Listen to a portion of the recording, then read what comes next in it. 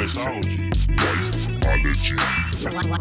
Wiseology. Food, finance, and politics, and basically whatever I want to talk about.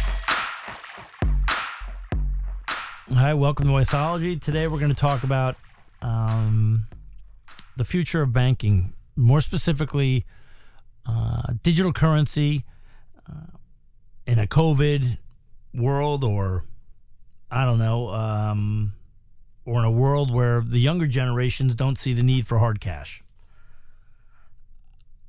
This is a really exciting space to me, and not because I get it, and I'm a boomer, but because I see the way kids transact, younger guys, younger people,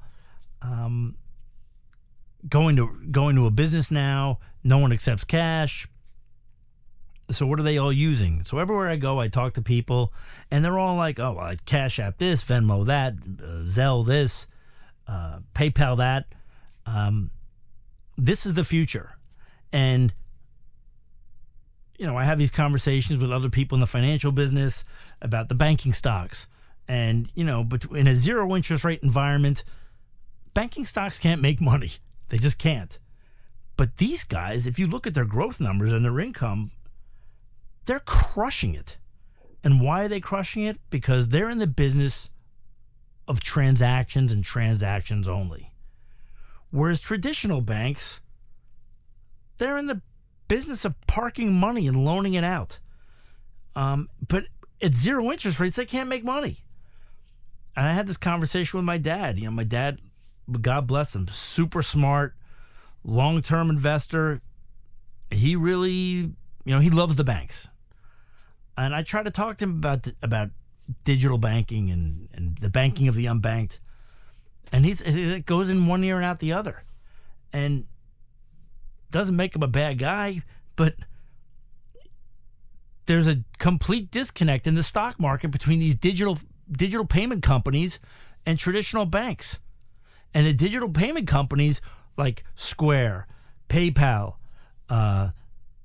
more specifically Venmo, even Visa and MasterCard, they are crushing traditional banks. Why? Because people don't need them anymore to transact.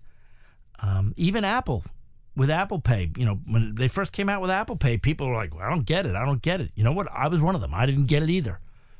But now, you walk through, you go through your daily life and you don't want to touch a keypad. Do you accept Apple Pay? Boom. I mean, as far as investing goes, until these traditional banks get on board or interest rates start to tick up significantly, they're dead money. They're absolute dead money. It doesn't mean they're not well-run companies, but they have no growth on the horizon. The only way they can grow is either they can grow through acquisition and acquire some of these digital payment companies, and they're so highly priced, not for their revenue, but for the balance sheet of a bank, that you have to buy them directly. You can't wait. And some of these companies that want to form their own digital platform, that ship sailed. It's gone.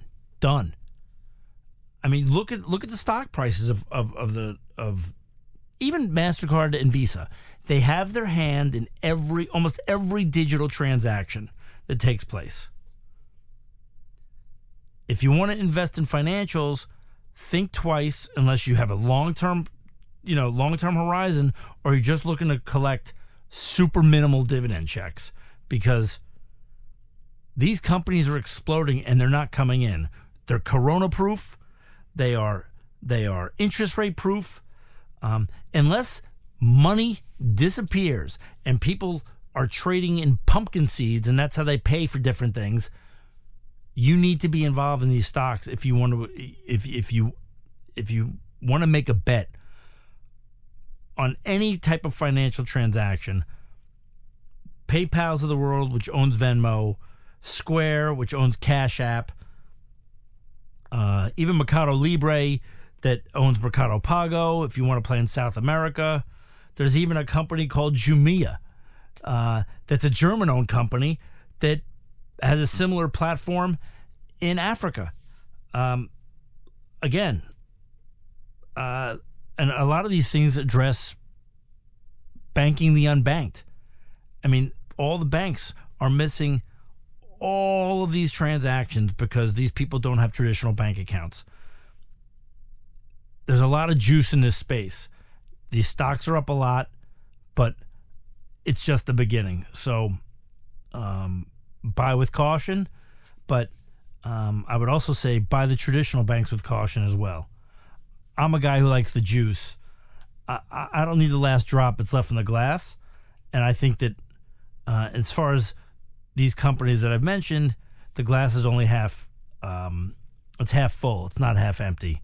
Whereas traditional banking, at least for the next 6 months to a year, is dead money. And the Fed's already told you they're not going to raise rates until 2023, which means the banks are fucked. I'm Jason Weisberg. Thanks. That's just my take on the finance, the world of financials. We'll try to talk about maybe some of the hospitality and travel stocks in the next episode. Thanks for listening. And like I said, a broken clock is right twice a day. They're eventually going to be right. But in the meantime, they're a bowl of wrong. Hey. Okay.